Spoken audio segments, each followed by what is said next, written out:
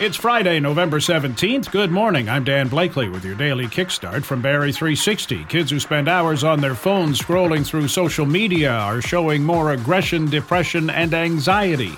Researchers at Western University have been using brain imaging to study the impact of social media use on young children. Their study also found kids can't focus during exams because they're so used to scrolling through their phones, so used to having that constant stimulation, that when it comes to focusing, they struggle.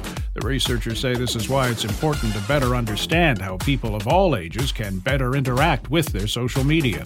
Special Investigations Unit has cleared an OPP officer of wrongdoing in a collision involving a police vehicle in Innisfil in July. A 30-year-old man was struck and left with a brain injury while fleeing from his vehicle, which had veered into a ditch near Innisfil Heights Drive and Commerce Park Drive. SIU concludes the man would have been only briefly visible to the officer before impact. He was being pursued on a drug-related matter.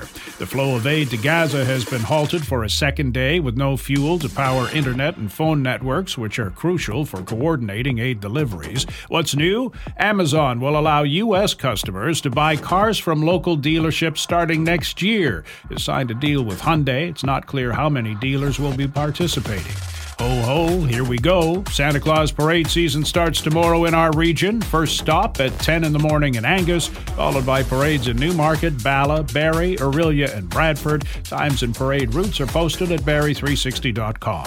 Barrie Colts lost 5-2 to the Ice Dogs. They're home tomorrow night to face Guelph. Ottawa won the first of the NHL's Global Series games in Sweden, 5-4 over Detroit in overtime. The Leafs play the Wings there this afternoon. Calgary beat Vancouver 5-2. Canadians lost 6-5 to Las Vegas. The Ravens took out the Bengals 34-20 in the NFL. Clouds and showers today, temperature falling to 4. That's your kickstart for November 17th. We're back again tomorrow. Until then, remember to stick to the plan. You knew it wouldn't be easy.